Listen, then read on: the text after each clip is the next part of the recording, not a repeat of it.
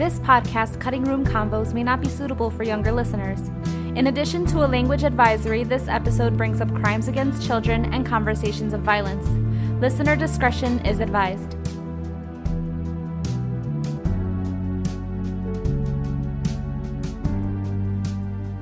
Welcome to a new episode of Cutting Room Convos. I'm Yasmin, and the Babadook is my sassy best friend. I'm Jenny, and I'm glad I'm 5'3" because tall people kind of scare me. Oh my god. That's not horror related at all, is it? I mean, it could be. Give it a try. So our movie that we are going to talk about this week is The Conjuring 2. Woo. Came out in 2016, directed once again by James Wan. And it focuses again on the Warrens, where they travel this time to the UK to help the Hodgson family with the possession of their daughter, Janet. From what I have seen, looks like the demon that was shown to be possessing the daughter was using another spirit as... It seemed like a disguise to me, but I think maybe it could have also been used as, like, kind of like how Annabelle was used by a demon, like to kind of do hauntings around the house and then try to possess an actual person. What I did like how the movie started was where they focused on one of the Warrens' cases at the Amityville house, which is very well known in the horror community. What I really liked was that in the first Conjuring movie, it ended with Lorraine talking about, oh, we have to go out to New York and check out this case in Long Island. And then, lo and behold, that's where the Amityville house is, as they show it in the second movie. So, Jenny, I know you pointed that out to me, so that was eye-opening. It starts off with, like, Amityville, New York, and I'm like, is that in Long Island? Because I know nothing about geography. No, same. I had to Google. I was like, Long Island medium, she has long nails and big hair. That's all I know about Long Island. Oh, yes, and don't forget the drink. The Long Island What is it? drink. I think it's just like a... Iced tea. Yeah, it's Okay, spiked yeah. iced tea. Yeah. So I like that transition where it starts talking about the Amityville house, and that was really cool. So I want to start talking about the technical aspects of the movie because there was just a lot of things that they added to this movie that really made it different in a way to the first one. So the music, for starters. I remember stating in the previous episode about the first movie how the music started out in the opening credits really loud, blaring in your face. Yeah. But this time, it went back to the typical quiet and subtle start. It's like you're kind of waiting. Okay, so I don't know what's going to happen here, but all right. And when they show the big title, The Conjuring 2. The same color and font, yeah? Yes, in the black background. And then they used that same chromatic theme from the first movie, what that was played in a low brass. But instead, it was replaced with low voices, like low male voices. So it was a very different take on it, and it gave me chills. Can you, for those of us like me who don't know musical terms, chromatic scale? It sounds fancy. Look, I got a new chromatic scale. Ooh, girl, that's a nice chromatic scale. Oh my Check God. you out with your chromatic scale. So basically, if you're moving chromatically, it's like one half step note to the next. So if I start singing, the next step up, the half step would be, so the way that the music was being sung was like, so it was very chilling. I really loved that, especially when they decided to change the instrumental family group, I guess you could say. And in a way, I feel like voices are a little creepier.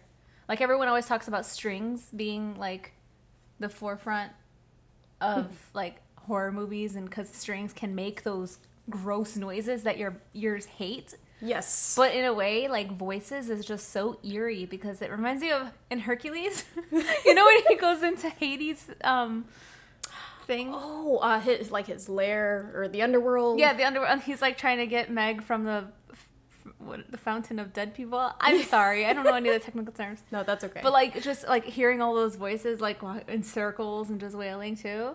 Yeah. Like it's just so unsettling because like it's reminiscent of like ghosts and death in a way. It really is, and it was a very eerie take compared to the Conjuring one. This one wasn't as much in your face. It was just more like, okay, you're gonna go to this source of scariness. You're gonna go and find this yourself. So I really liked how they took that.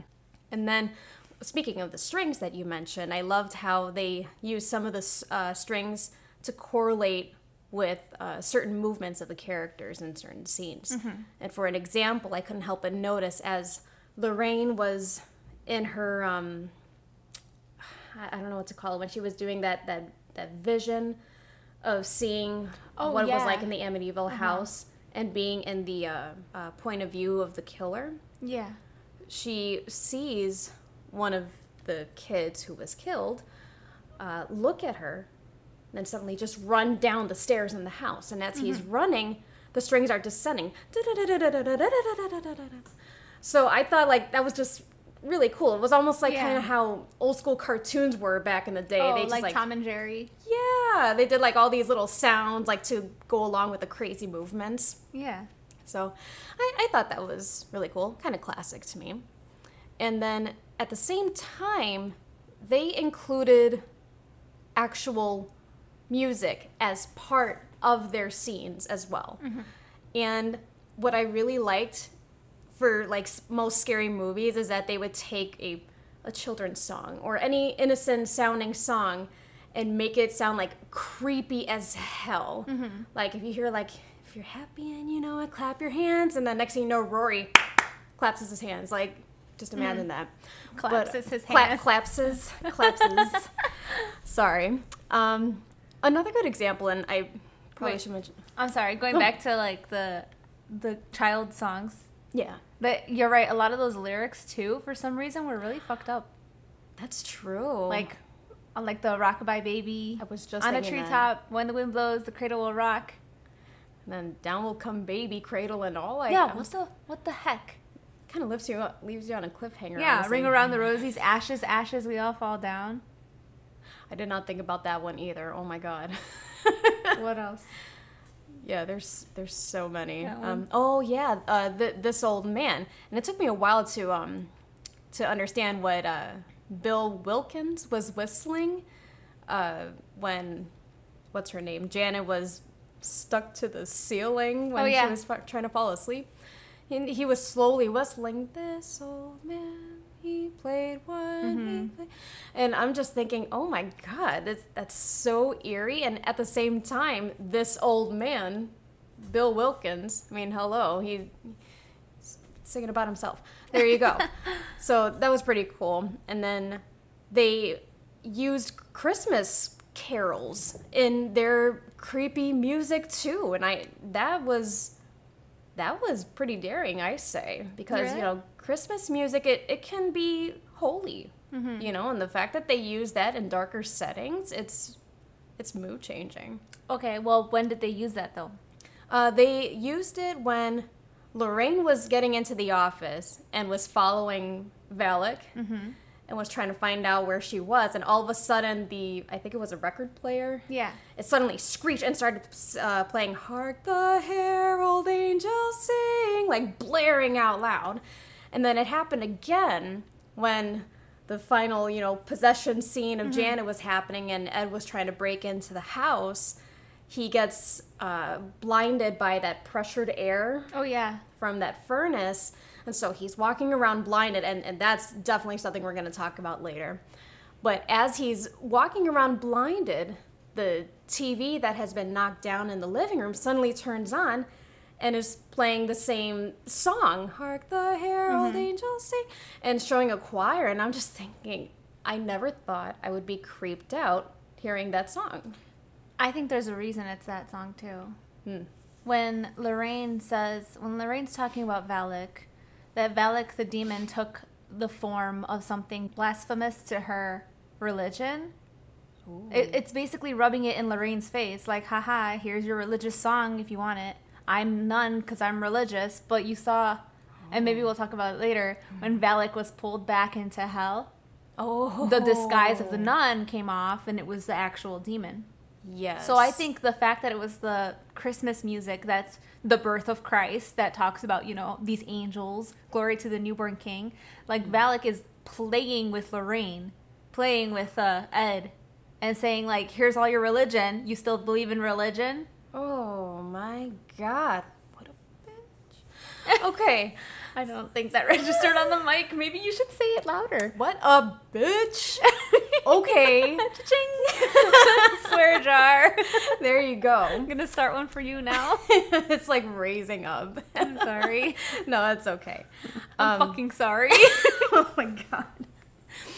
So, that was a main part of the music that really caught my attention. Another source of music that was used in the movie, and this wasn't scary at all, but I think it's worth mentioning. When Ed was playing the guitar and singing that Elvis song with the family, it was also used as a good little montage moment when people were moving the equipment in the house and trying to find some proof of paranormal activity.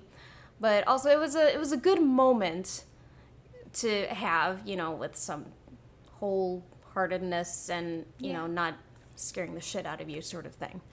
Going along with that, he picks up the guitar because there was no other music in the house and the record player was broken. Oh, that's right. And the record player was probably broken because, the wife lady, what's her name, Peggy, mentions that the husband, when he left, took all the records with him. Oh, yeah. Like, there was no music in that house at all. That's kind of depressing. Yeah, but I don't know. I think Ed playing the guitar was really nice. Nice of him for them. Yeah, but also then that's where also I see the tension between Ed and Peggy that I'm trying to convince you is there. Oh, God. Pretty sure those actors kissed. Oh, God. I hope that's not the case. That'd be very complicated. But yeah. Gaze into each other's eyes sometimes. Oh, God. Okay, anyways, yeah. No. And then in addition to Ed playing the guitar, he has a great singing voice. He really does. Like, oh my God. And I wonder if he's ever been on Broadway. He has. He's been in the filmed version of Phantom of the Opera. Who did he play? Honestly, it's been a while since I've seen that movie, so I don't remember the characters' names. But he was... so you know how the main girl had like those two love interests, the Phantom and then the other guy? He was the other guy. I've never seen it. Cool.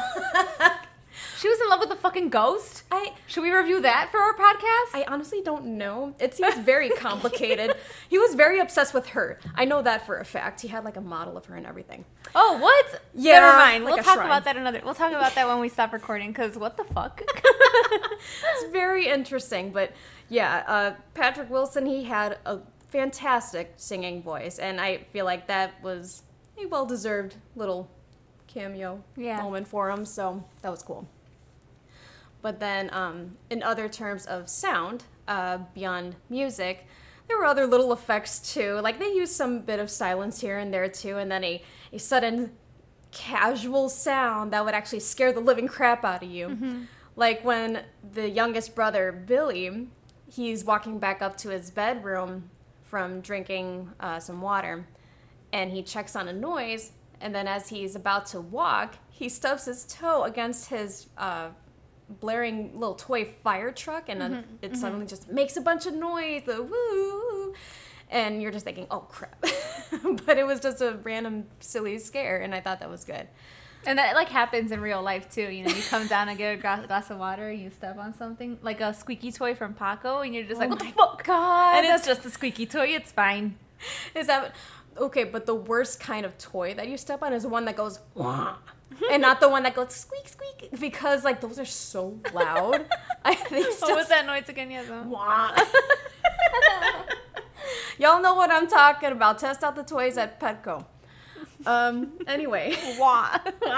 You may call the boy moose go honk. Oh my God. That's a Princess Diaries reference for anybody out there. Any Disney fans too. Yeah, you'll get it. But other cool effects too were used in terms of sound for the movie.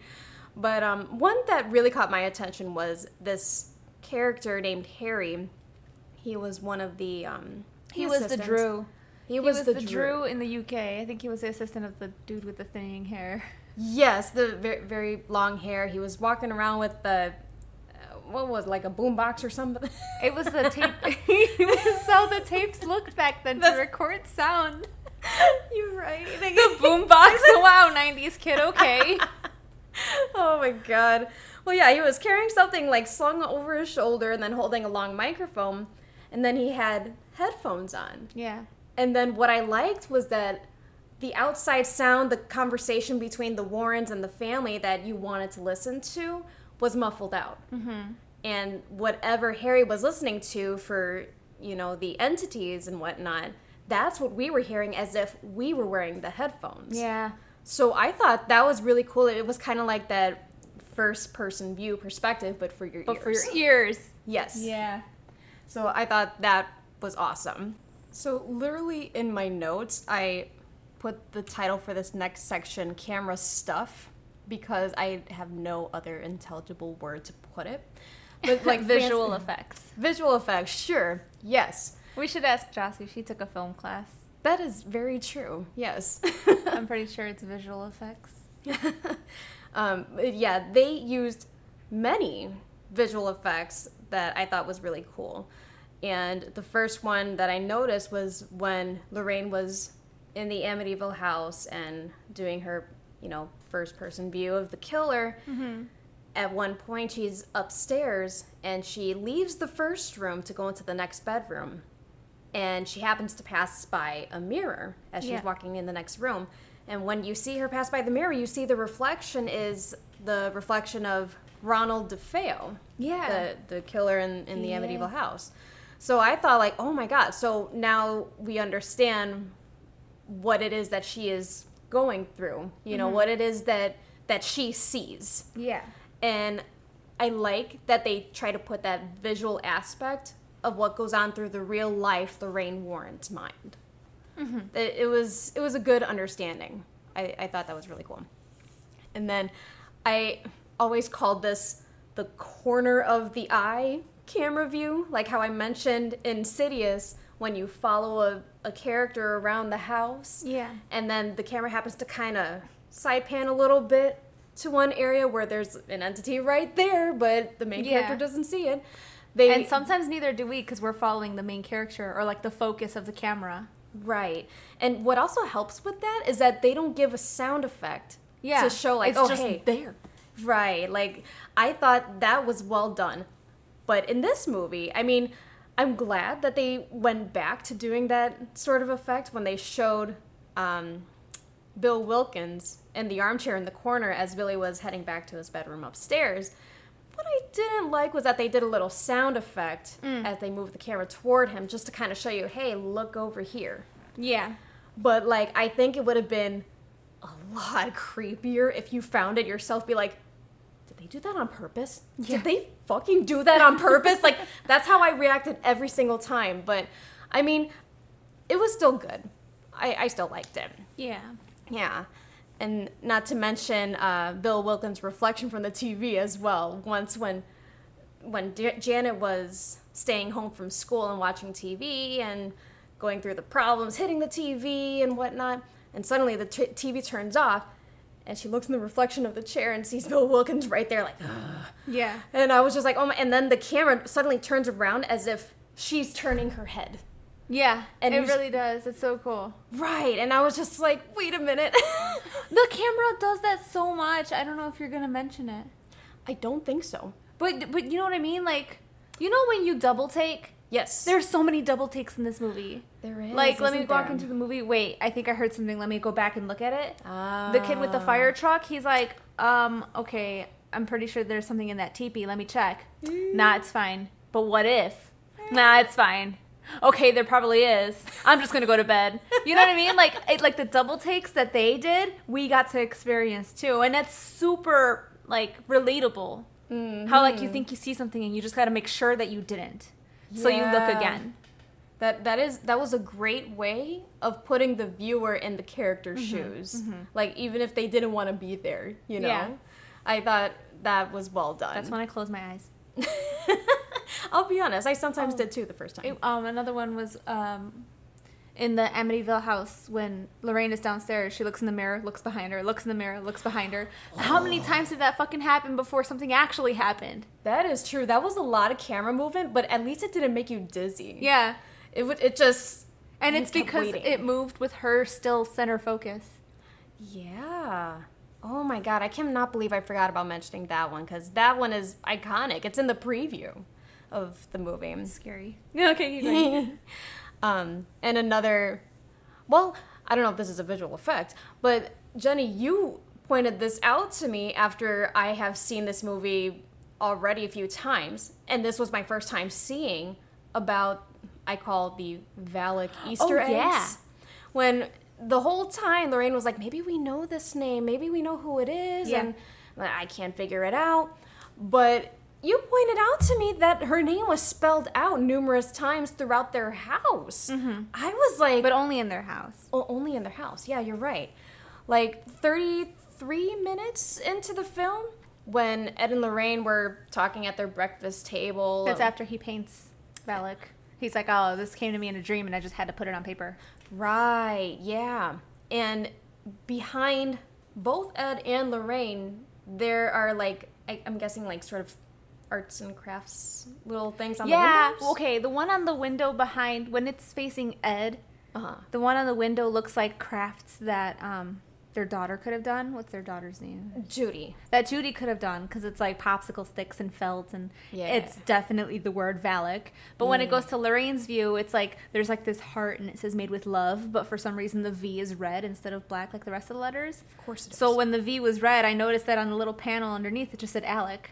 And I was like, Valak, it's literally right there next to us. It's there so much in that scene. And it just, them and then... and it's because it's like the same thing with the corner of the eye. Like, it's not meant to be seen at first. Yeah. I could not believe I had not seen it in the number of times that I've seen this movie.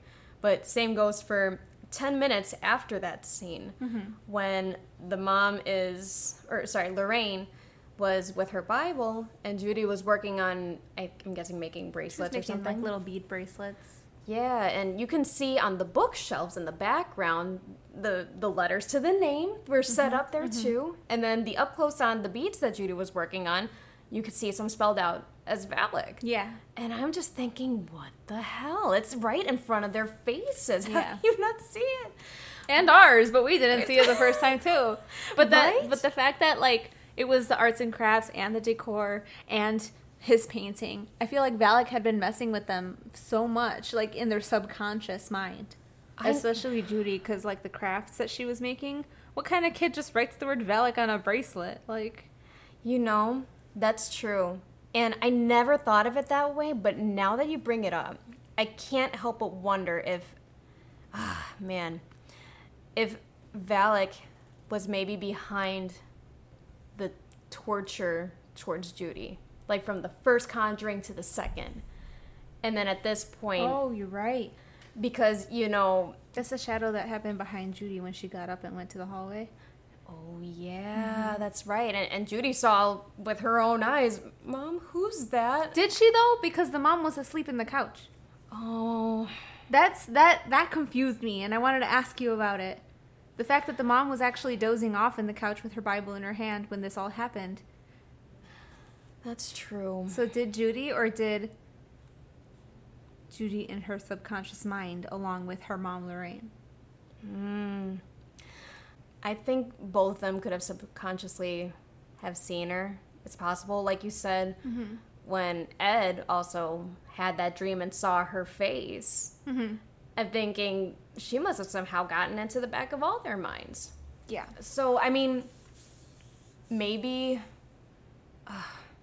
it was in Lorraine's, like, dream or whatever, but maybe somehow Judy still happened to see it, I guess. Or had seen it at some point before. Yeah, that was... confusing. But also really cool with the Easter eggs. Corner of the eye, but for Valak's name that we knew the whole time. Right, yeah. No, that was awesome. And then They went back also to the first-person view of the cameras, and I always loved that so much. Such as when Janet was getting up in the middle of the night to, what was it, the three thumps on the door, the pounding on the door. Again, comes in threes. And when she gets up, opens the door, sees nothing. And I love this. She looks around the corner of that hallway, and it shows the first-person view. You're looking across the hallway. Then she gets the flashlight, turns on the flashlight. You have the flashlight. You're looking down the hallway with it. Yeah. I'm just like, you're putting us there. Ugh. Does he make video games? I don't know. He probably should. That's really cool. It is. It's pretty awesome. VR. Imagine watching The Conjuring in VR. Oh, no. I could not. Nope. VR is where I draw the line. And then what I really thought was interesting is that the first-person view before, it was always from the view of, like, the victim or, you know, the scared person, the main character. But they also took the perspective of Bill Wilkins, the old man, when he was walking upstairs and walking into Janet's bedroom and towards her bed. Oh, yeah. Like, you suddenly see the camera slowly going towards Janet's bed as she's shivering under the covers. Yeah. And I'm just thinking, oh my God, like, what She's is going on? a good actress. And also, I believe you on that part. My eyes were closed the whole time. No. No, it was really cool that you were, like, in the villain's eyes instead of the victim. But we can argue that he's also a victim, and we'll talk about that later. That is very true. And then another point of view is, of course, when Ed was blinded from the that hot air. Ooh, that was creepy, yeah. And along with muffled sound, too. So whenever you see suddenly the camera's all blurry looking, it sounds like you have cotton in your ears. Like low thumps for footsteps and that distant choir sound from the TV. It really puts you in that unknown, and it makes you so scared. I love it. Did that part also have his breathing? For some reason, my brain is putting his breathing in there. You know, like it's blurry, it's muffled, and I don't know why my brain thinks he was breathing too. It might be the case. I don't doubt it. I just can't remember if it was actually there. But that was really cool. And then this was a little small detail that I really liked, but I think it's worth mentioning. The rotation of the camera around Ed when he walks into what was Janet's bedroom that is now decorated with crosses all around the room. And as he walks in and the camera goes around him as he's turning himself around looking, you hear like this angelic choir like singing like in a as you look at the crosses. It's very symbolic, I say. Yeah. So I thought that was really cool. And then, again, they also used the little change of camera focus, like they did in the first Conjuring. Like that, I don't know what it's officially called, but I called it the water test scene when Janet was, you know, taking to prove that she wasn't doing ventriloquism. Right, yeah, by keeping water in her mouth. And so when Ed is saying, oh, let's all turn ourselves around so that way you're not shy to talk to us, whatever. And the camera focuses on Ed. Yeah. And he's facing us, but still talking to Bill Wilkins the whole time. And you see Janet, like, in a blurred vision, sitting in the chair. And at some point, you can't even tell, but while Bill Wilkins is talking, apparently, you see sometimes the old man pop out. Like, and then all of a sudden, when he goes away, you see the old man suddenly just... like, shift back into Janet. Right. Kind of. Well, Janet's figure, I guess. Yeah, but it's still blurry on them because the camera's still focused on Ed. Which, like, it forces us to... like, when I look at you currently, everything around you is blurry because my eyes are focused on you. So, in doing that in the movie, he's basically focusing our eyes for us. Right, yeah. That's insane. And it also kind of gives the same impression that Bathsheba covered in a sheet did. in hiding how Bill Wilkins really looks. Yeah, I and can see what you mean. Yeah, saving that scary look for later at a more intense scene. Mm-hmm. So I thought that was really cool. In fact, that is probably one of my most favorite scenes in the movie, I'd say. One last thing, I thought this was interesting for the both of us to point out. Whenever there was a scary moment happening at night, there was always one dark corner that people seemed to focus on. Yeah. It was kind of like how in the first Conjuring, when one of the daughters was pointing at the dark corner of her bedroom. Oh, yeah. You don't see anything, but with the way that the character is staring there, you believe that there is something there. Definitely. You even almost see it yourself. Like, I can't even imagine. And it's like that, like, kind of dark corner of the room where the TV can't even make that blackest black. Yes. Do you know what I mean? Like, it just turns into, like, fuzz. Oh, yes, for sure. And then almost each time that someone looked in a dark corner, like, there was nothing there. There was nothing to be afraid of.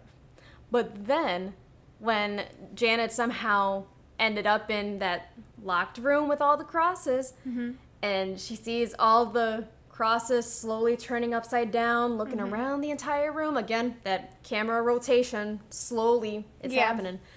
And then it just stops dead into the corner of the room, the dark corner. Then all of a sudden, Bill just emerges.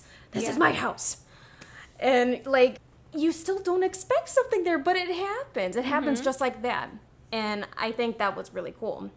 And then later on in the very last intense moment of the scene near the end of the movie, when there's another dark corner and Ed is holding on to Janet outside of the window for dear life. Yeah, the curtain curtain rings breaking, yeah. Right, yeah.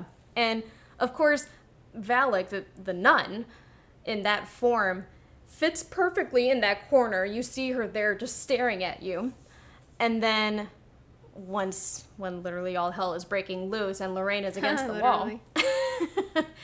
Then when Lorraine is doing that, I condemn you back to hell. Yeah. And then, like you said, when the nun disguise or whatever was disintegrating, you see, like, that shadowy version of the actual demon. Yeah. But it's only for a few seconds. Like, you almost want to see more of how it actually looked. You want to see the truest form. And then just as you're about to see more of it, you see the demon actually holding on for dear life to the corner that it's, like, disappearing into. But, yeah. Yeah, like a portal. Like, Yes. Do you remember Chalk Zone? Oh, my God. Yes. How could I forget Chalk Zone? Just, like, bloop. Did Rick and Morty copy Chalk Zone? No. Anyways. But, yeah. That was such a good scene. Like, that corner in that room specifically has always been dark. Yeah. Like, I think it was only lit up once when the bigger sister turned on the light or something. Yes. Oh, and that's when you saw the poster of, like... Oh, yeah. I don't even know who that is. Yeah, I don't know either. I'm sorry. Elvis. And then I just gotta say, also, the actress who played Valak, whenever she did those screams, or even when she'd, like, slowly turned around and, like, was facing her head down but looking at you with this creepy smile. Can you stop doing that at me, please? I'm sorry. It's creepy. Like, that scared me more than anything else that nun did. Yeah. I was just like, oh my God, this actress is fantastic. And I made a Princess Diaries reference earlier. Oh, you're right. She was in the Princess Diaries. Yes, she was. She was in the...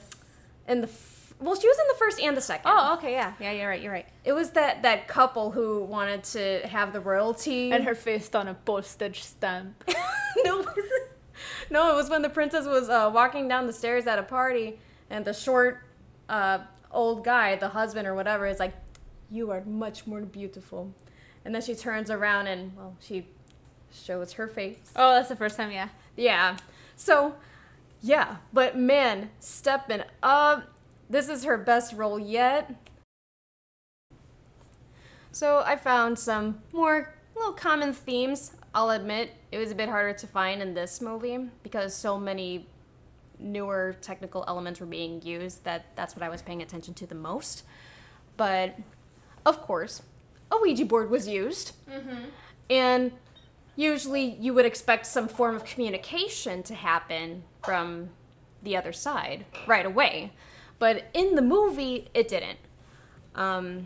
Apparently in real life, I cannot remember the site, but the real life Janet Hodgson apparently stated that spiritual activity was immediately happening after her and her sister had used the Ouija board. But focusing on the film, no immediate response. It was rather delayed. Yeah, although it was like a homemade one on a Life cereal box. That is true. So I'm thinking, like, did it have anything to do with this whole situation at all? Because it was a really flimsy board. Yeah, but they did focus on it quite a bit when she had it on her bed and then put it under her bed. Like, they focused on that. Yeah, that's true. And that is when the activity started. Yeah.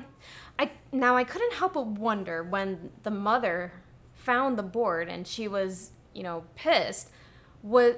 I couldn't tell. Was she pissed about the fact that they used a board and all of a sudden these actual weird things were happening out of their control? Or was she mad that they were using a board and playing tricks on each other and scaring the wits out of her? I think that's what it was, the second one, because she they scream in the middle of the night. She gets up from her sleep. I'd be pissed too. I'd be like, what the heck are you guys doing? I'm trying to sleep. Yeah. I'm a single mother with 3 kids. I could use a little compassion. That one said the sloth from Ice Age. Jenny with impressions, everyone. I'm here every Friday. There you go. Okay. I thought I needed to settle that one because I couldn't tell for a minute. Because nothing had happened to her until after she ripped it up. Maybe the Ouija board was, okay, so you're saying in real life, it's like when the activity started in the actual story, right? Mm-hmm. But in this movie, they focus on it, but they don't actually do anything about it. But that's when the activity starts, is when she brings it into her house. And then the mom notices strong activity when she rips it up. That's when the dresser moves, right? Oh, shuts the door and everything. Yeah. So maybe, I don't know. I'm giving it the benefit of the doubt. No, it's I can see that. But then also I thought what was worth mentioning was that usually, and this is probably in any movie, no matter what genre, when a kid's trying to tell their parents that something weird is happening, look, shows the parent nothing's happening. Oh, you're just imagining it, whatever. And then once the parent's gone, the weird stuff happens again with the kids. Phineas and Ferb. Phineas and Ferb. Oh my god, yeah. Mom! But what I liked in this movie was that once when the mom was pissed off, was like, go to bed, all of you. And all of a sudden the dresser just shoots right across the room. The mom is just petrified. She's just like, okay, there's some shit going on. Let's get the fuck out. So that was cool. Another little common theme that I have found is that there's usually some doubts about paranormal activity among authority figures. Yeah. So if a cop visits, oh, there's nothing going on in this house. You're fine. We don't believe you. You're okay. Yeah. But in this case, the police actually go in the house and they actually witness some unexplained rumbles and then a chair moving across the room and back to the table.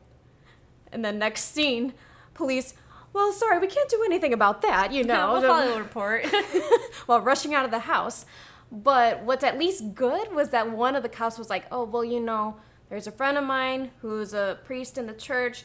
I can have them come over and help you out. So at least they offered some sort of help for them. So that was nice. The police weren't made out to be American. I was going to say useless, but... I mean, what's the difference? Fuck, I'm so sorry. Let's be honest.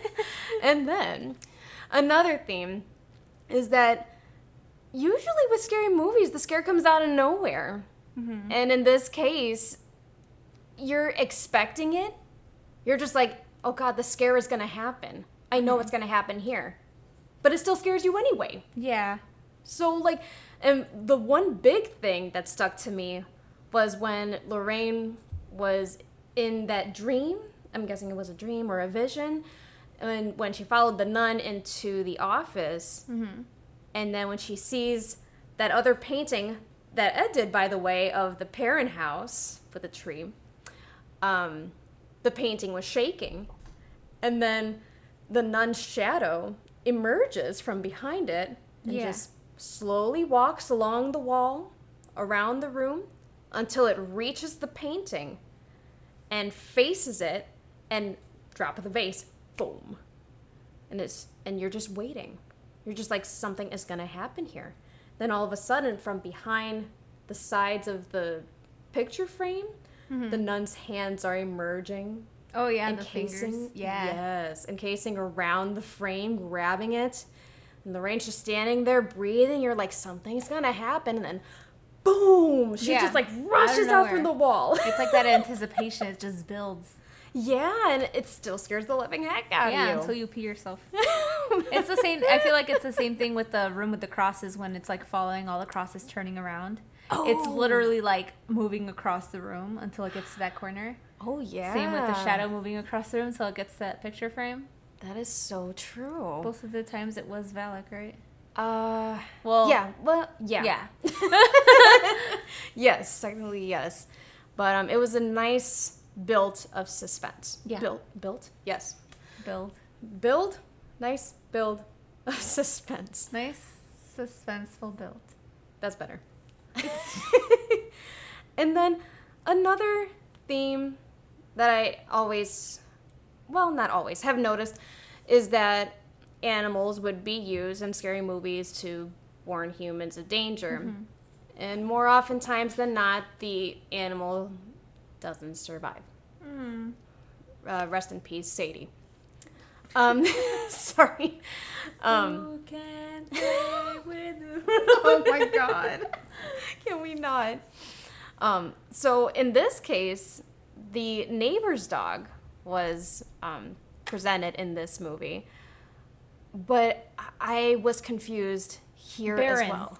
Baron. That was the dog's name. Baron was the dog's name. Cute little Rottweiler. But, okay, so when little Billy was waking up, when they were spending the night in the neighbor's house, and hears the bell jingle that Baron usually uses to signal, hey, I gotta go pee. So he hears it, and he's like, oh, okay, I'll see if I can let him outside, but no one's by the bell. So then he looks down the hallway, and he sees what looks like Baron just sitting at, like, an open back door, or, no, I don't think it was open yet. Yeah. Just giving a low growl, just looking out there. And so Billy walks up to him, and you see the view of the dog and then the boy looking at him. And then all of a sudden, the dog is contorting and whatnot and turning into the Crooked Man. So I can't help but wonder, what the hell happened to the dog? Is the dog okay? Is it alive? Was it just used? I would like to think. Here's my theory. The dog was probably in a different room. Yeah. And the shadow was there. Whatever. The point is, if you hear a strange noise outside, don't open the fucking door, because that's when spirits get in. And what did Billy do? He opened the door big and wide, tall enough for a fucking Crooked Man to come in. Oh my god. Yeah, so I thought that was a very different use of the animal in the film. But that was cool. So, next, I want to focus a little bit on Bill Wilkins. Because, well, it took me a while to try to figure this character out and try to find a theory for it. So, we'll go over him now. So, in the movie, Bill Wilkins was this spirit of the old man who used to live in the Hodgson house. The spirit who happened to be used by Valak. So he gave the impression that he was the demon, quote unquote, trying to possess Janet, but it was actually Valak. So it was kind of like a spiritual possession in a way, or it was kind of weird. But I couldn't help but wonder if Bill happened to be possessed in his life, before he died. So Bill had said, apparently, that he died by going blind and he had an hemorrhage, if I'm pronouncing that correctly. Now, in real life, for Bill Wilkins, I couldn't find much public information on him. The only thing that I found was from EnfieldHaunting.com, was that apparently he has been titled as like a drunkard or a child molester, but I couldn't find anything else beyond that. He did kind of hint at it when he said, like, I'm not a heaven man. Okay. Yeah. When I think Ed was asking him questions, right? He's like, don't you want to go to heaven? He's like, I'm not a heaven man. Yeah, that's true. So maybe that's what he could have been talking about. Yeah, that's a good point. I couldn't help but think that if he was possessed, like, how if someone's possessed, they want to cause chaos and probably commit God knows what crimes, including what he has been titled. So I don't know. That's what I was thinking. And then within the film, when Bill got sick and, his health was deteriorating, the demon ended up needing a new body once he died. So then, hello, Janet came in. There you go. I also couldn't help but notice that he had some similar vibes to Bathsheba in terms of being territorial when he kept going, this is my house, get out. It was kind of like how Bathsheba was cursing anyone who would take her land. I mean, that's pretty territorial if you ask me. And not to mention possible crimes against children that they both have done, either human life or afterlife. Any sort of harassment, I think. And this was something worth mentioning. This was a more cinematic detail. But remember when Bathsheba was in that sheet and Ed was like, I command you to reveal yourself. And the sheet tore over the eye. Yeah, for just that little sliver of her face. Yeah, and the camera angle, it showed her kind of looking up, eyes wide, mouth dropped. It kind of had that same view, or that same reveal for Bill Wilkins when Janet ended up in the locked room with the crosses. And suddenly Bill Wilkins came after her. The mom woke up. She's trying to open the door. Because of the chains around her, she could only have a crevice open. And so when she sees the daughter suddenly have a hand over her mouth, then no music, have to mention it, the mother gasps. Then suddenly you look at the crevice again, and you see Bill Wilkins in kind of that same angle as Bathsheba, looking up, eyes open, mouth dropped. I didn't even realize that connection. Right. I thought it was a little detail worth mentioning. Definitely. because that was like, it felt like that final reveal of him in his scariest form. So. Yeah, I think it takes us back to the fact that people can imagine things scarier than what we can create on TV sometimes. Oh, yeah. And like the fact that it only gives us a little bit makes our brains fill in the rest. Yes. So I thought that was cool. Yeah, it was awesome. Also, it's kind of weird that it was Valak using a nun, using Bill, using Janet. Right. Yeah. To torment everything. Yeah. Like Possession. There you go. And again, we mentioned just about Bill Wilkins now. The Nun, I don't think it's worth mentioning yet because it has a movie of its own already. Okay. And eventually we're going to watch the movie and talk about it. So have you seen it? I have not. Oh, cool. Yeah. So it'll be my first time. I'm scared. I'm because excited. I like when you watch movies first because then you're like, Jenny, something's going to happen here and I'm prepared. She did that for me, guys. She did that for me for this entire movie because The Conjuring 2 is the one that I've seen the least out of all the Conjuring movies. Oh. And that's including the third one that just came out. Oh my God. I've seen that one more than I have The Conjuring 2. You have? Oh my God. That's amazing. But we will get on to the Crooked Man because the Crooked Man will get a movie of its own. And I got some ideas in mind about him. Now, the Crooked Man was, honestly, I had really just like low expectations. I had no idea that there was going to be a movie about him. It's like, I guess, to be dated. Yeah. But because of how it looked, it kind of gave like a children's view of a scary entity. Yeah. An entity. And it kind of puts you in a child's point of view. Mm-hmm.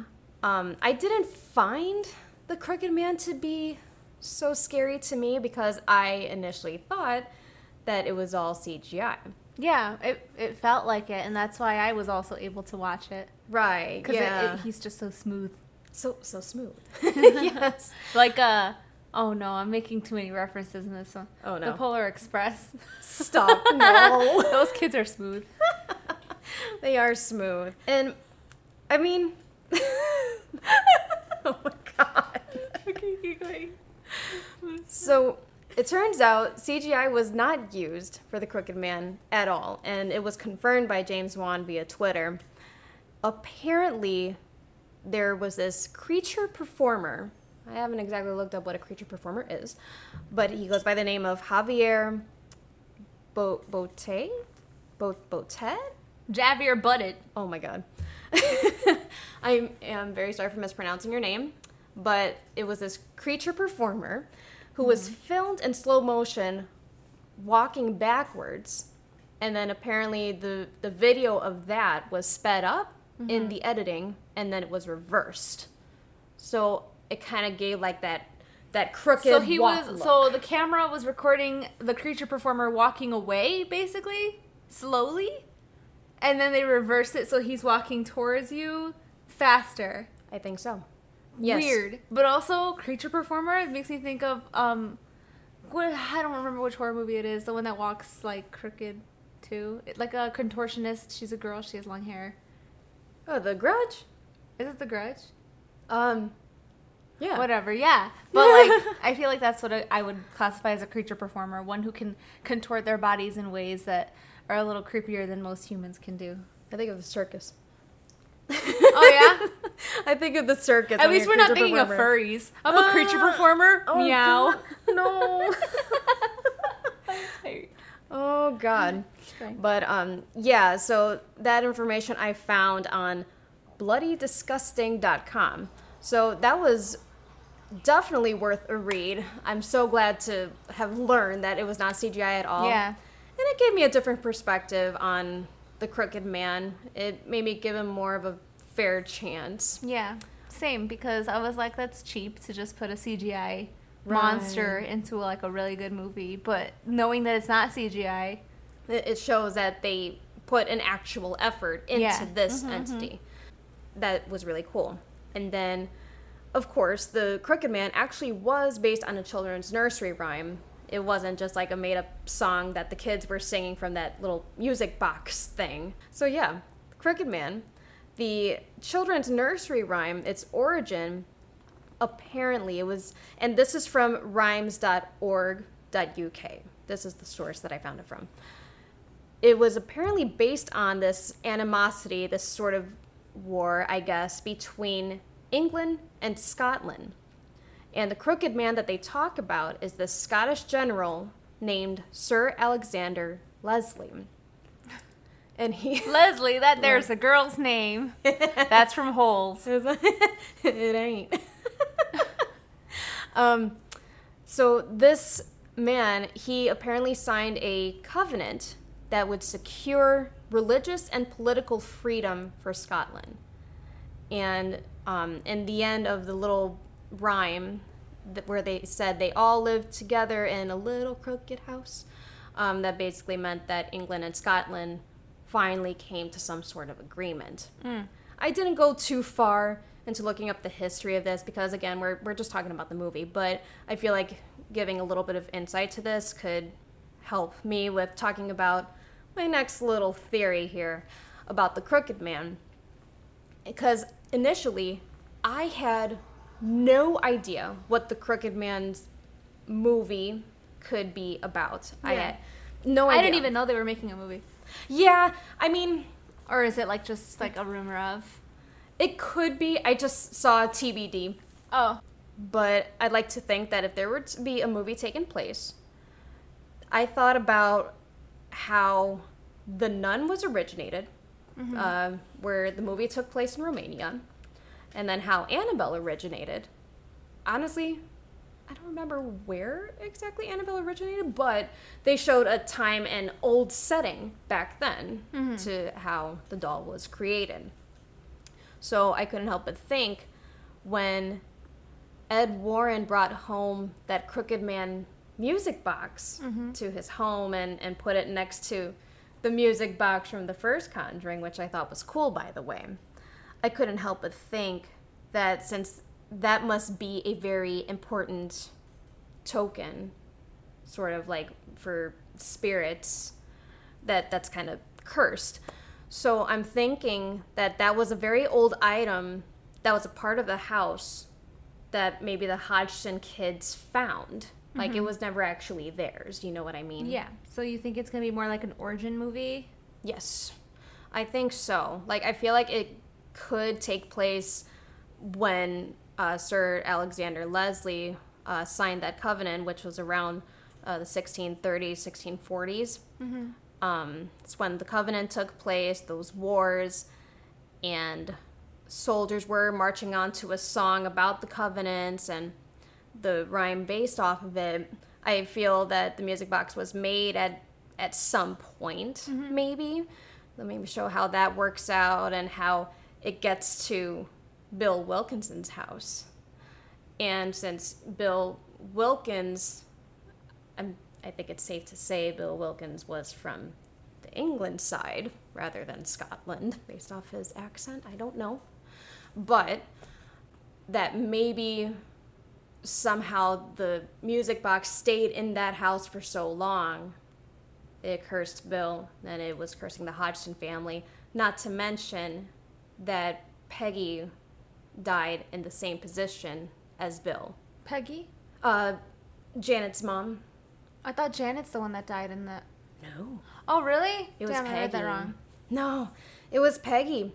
And the parallels between Peggy and Bill, they both at least had one kid. Bill, apparently, according to, I believe it was the EnfieldHaunting.com website, Bill Wilkinson's son had actually, in real life, admitted to someone that the voice on the tapes that were heard for the possession of the real life Janet was actually his father. Oh, weird. Yeah, he basically said, yeah, the voice on that tape is my father. That's creepy. Right. So I'm thinking if the parents seem to be getting cursed in that house or in that chair because they both Peggy and Bill faced the same fate. So yeah, even like behind that chair, like the walls look like they were rotting. oh yeah, that's true. It was gross. It was a gross chair with a gross... Why did they keep that chair? That is just... Ugh, God, no. And the fact that, like, in real life that happened to Peggy, like, that... If there was anything in that movie that scared me the most, it was that. Just reading that and then looking at the chair, I just thought, oh my God. Like, I don't know. Real life. Scary. Anyway... So that's my take on the Crooked Man and what it could do for, the origin. And, I mean, yeah, I guess that's all I could think of for how it can be placed within the Conjuring universe even further. But at least I can kind of see now that he could play more of a role or be more well-known. Like Annabelle level. I don't remember exactly the whole nursery rhyme that they were singing. Oh. But when Bill is talking about the Crooked Man, I think it's Bill. He's saying like that he murdered his daughter and kids or whatever. That's right. Yeah, it had nothing to do with the nursery rhyme. He's like, this is what the Crooked Man actually did, kind of thing. And it's like really, really quick. You know, we don't focus on it at all. But if it's not an origin story, I feel like it could just be like a haunted toy story. Yeah. Where like that little, running music box thing has been passed around and ended up in Billy's hands. That's true. Yeah. So like we can, instead of being an origin story, be like just that haunted toy story. Yeah. I don't know. It's another idea that I could throw out there. No, I agree 100%. But I mean, if they do this movie and they do it soon, I look forward to seeing it. Yeah, I wonder if they'll use the same creature performer. Yeah, right? That'd be pretty interesting. Although I admit that, at least in The Conjuring 2, when the only scare that I had from him was when Ed was looking inside the tent and looking at the music box. Suddenly the camera and him look up, boom, his face is right there. That was scary. I still hardly remember what it looks like because I was so scared. I don't know why my brain's like top hat. Top hat? Yes. I have a question. Yes.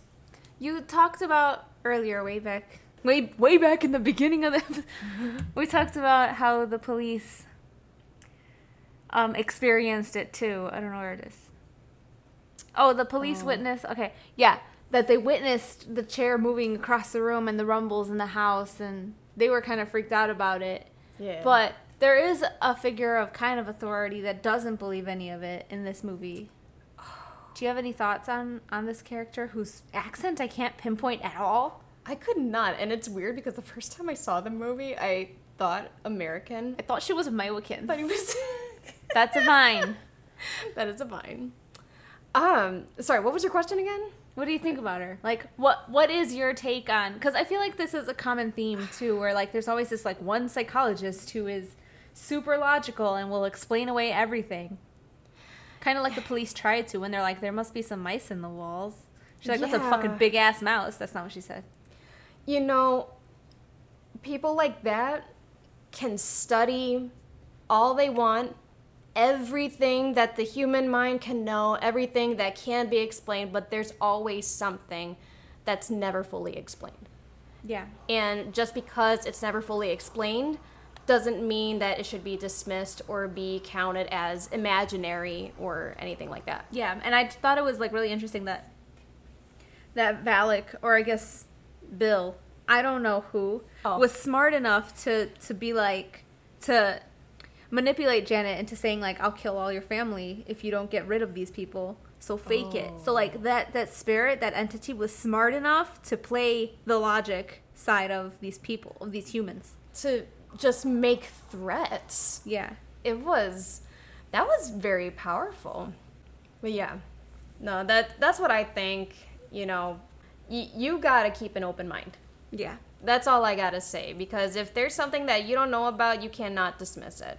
So, I mean, overall, with The Conjuring 2, it wasn't nearly as scary as the first one. The first one, let me tell you, like, I almost had to get pulled out of the theater. Like, I was that scared the first time I saw it.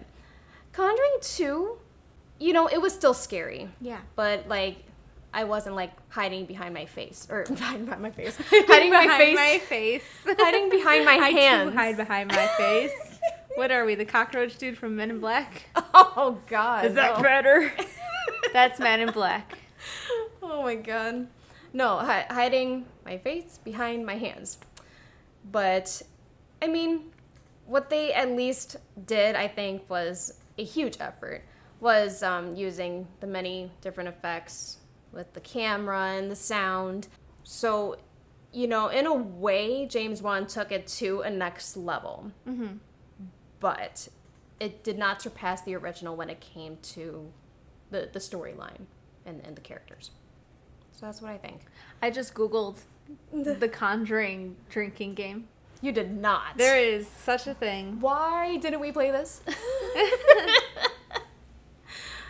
Yeah, but they only have it for the Conjuring 1. Drink every time someone claps, every time someone giggles, every time a clock stops. Oh, man. Dang, we'd be effed up. They try to send us to the hospital, man. We gotta get our own stomach pump. We should start making drinking games and, like, put them up on our website. Do we have a website? Not really. Well, we have an Instagram and a Twitter. And a Facebook. And we could do Facebook. Facebook Live on it. Yay! That would be great. No, that would be pretty cool. So, yeah, I mean, did you have any takeaways from The Conjuring 2 compared to the first? At least, or... No. No. I don't think I have anything to say about it. It's scarier to me than the first one, but that's because I've seen the first one so many times. So, like, I know everything that happens now. Oh, and the second one I haven't seen as often. I'm pretty sure I saw it, like, twice, maybe. Yeah, maybe. At least. And, like, and this third time, I guess, like, I still got scared. I still covered my face. And eventually I won't, just like I don't with the Conjuring 1. Yeah. But, and then we'll make it a drinking game. It's just... It'll be fine. It'll be fine. It'll be fun. Yeah, no, the Conjuring 2 was a more eerie take, but it was still enjoyable. Wait, can I actually add a topic? Yeah. Well, kind of a topic. Yeah. I know we mentioned that it came out, like, around this. How did I forget? And there were I kept saying that happened in It. Oh, yeah, the 2017 one. The 2017 one. I haven't seen the other one. The first and foremost one that I found parallels was definitely the water in the basement. Yeah, that wasn't the first one for me, and I'm surprised. Like, that was a red flag. Yeah, it was really reminiscent of It when... I don't remember any of the characters' names right now. Georgie? No, the brother. Oh, Bill. Oh, no, Bill! Another parallel! That's what I noticed. noticed. How many people are named Bill? Billy's named Bill. Bill. He's in the other room. Yeah. Yes, they both had a kid named Stuttering Bill. Well, they both stuttered. Their names were Bill. But my name is Stuttering Bill. No, yeah, they both had bills that stuttered. They both had the water in the basement where creepy things happened. Mm-hmm. Yes. What else did I mention? Dang, I wish I would have written it down because there was more than that. There was. I mean, and I guess the Crooked Man kind of gave some sort of Pennywise vibes, too. Oh, yeah, with the shape-shifting of the dog to the Crooked Man back to Janet. Right. And that's like Pennywise's thing. Yes. Like he shifts into whatever you fear. Yeah, and I guess, like, Pennywise seemed to be, like, the main form, the universal form for all of them. Yeah. But, yeah, there were many parallels between those, and I can't help but think, and I should have looked up the dates first, because, okay, so It Part 1 was from 2017, Conjuring 2 was 2016, so that preceded the first It, but the original It, which happened to be, like, I think an original TV series, that, I believe, was in 1990, and it was based off of a book written by Stephen King. Yeah.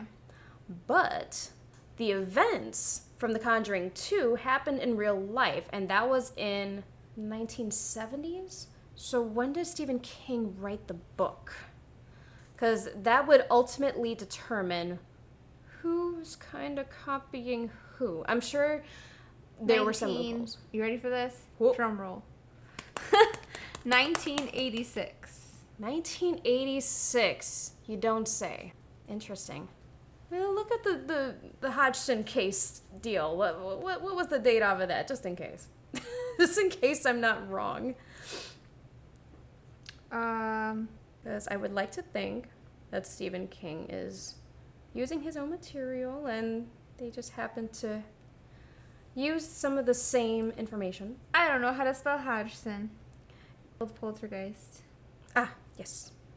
In Enfield, London, England, between 1977 and 1979. And it was definitely both sisters that were possessed. Or that were being used, I guess. That is right. Which we didn't mention, but they really didn't focus on... They focused on just one. Which is very surprising because I thought that, you know, if they wanted to break the horror rule barriers, maybe try that whole challenge of dealing with two possessed beings instead of one. I don't personally know if that has been done, but since the movie was based on a true story, why not go along with it, right? Yeah. You know, so, okay, so... That actress is actually American. Janet? Yeah, the actress who played Janet. No way. What's her name? Whatever your name is, you need to do more movies. I think you're a great actress. Oh, yeah, she did great in The Conjuring, too. She really Yeah. did. Those were very interesting parallels that you mentioned between Conjuring 2 and It, because Stuttering Bill was the only thing I ever noticed, and I thought, oh, his name was Bill. Like, what a doesn't matter. coincidence, yeah. Right, yeah. But that is a lot to think about. Mm-hmm.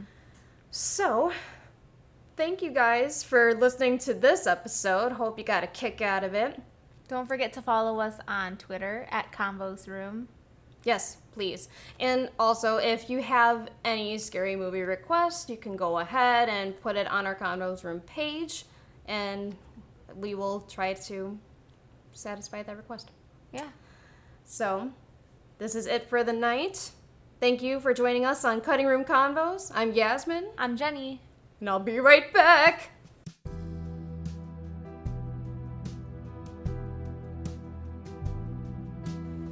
Cutting Room Convos was recorded at our home studio. All opinions are our own and we do not represent any companies mentioned. This episode was about the 2016 film The Conjuring 2, directed by James Wan. Don't forget to follow us on Twitter at Convos Room. Hope you enjoyed.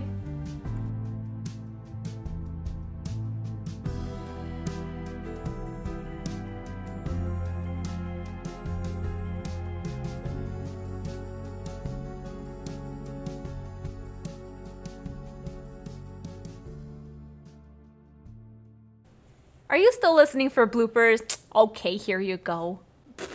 Test, test. This is a test. Cinnamon buns. Billy's buns. Cute buns. Wink. The Beatles. And something British. I'll cut this out because I feel like I'm offending the Brits. I'm sorry. No, it's okay. Tea parties.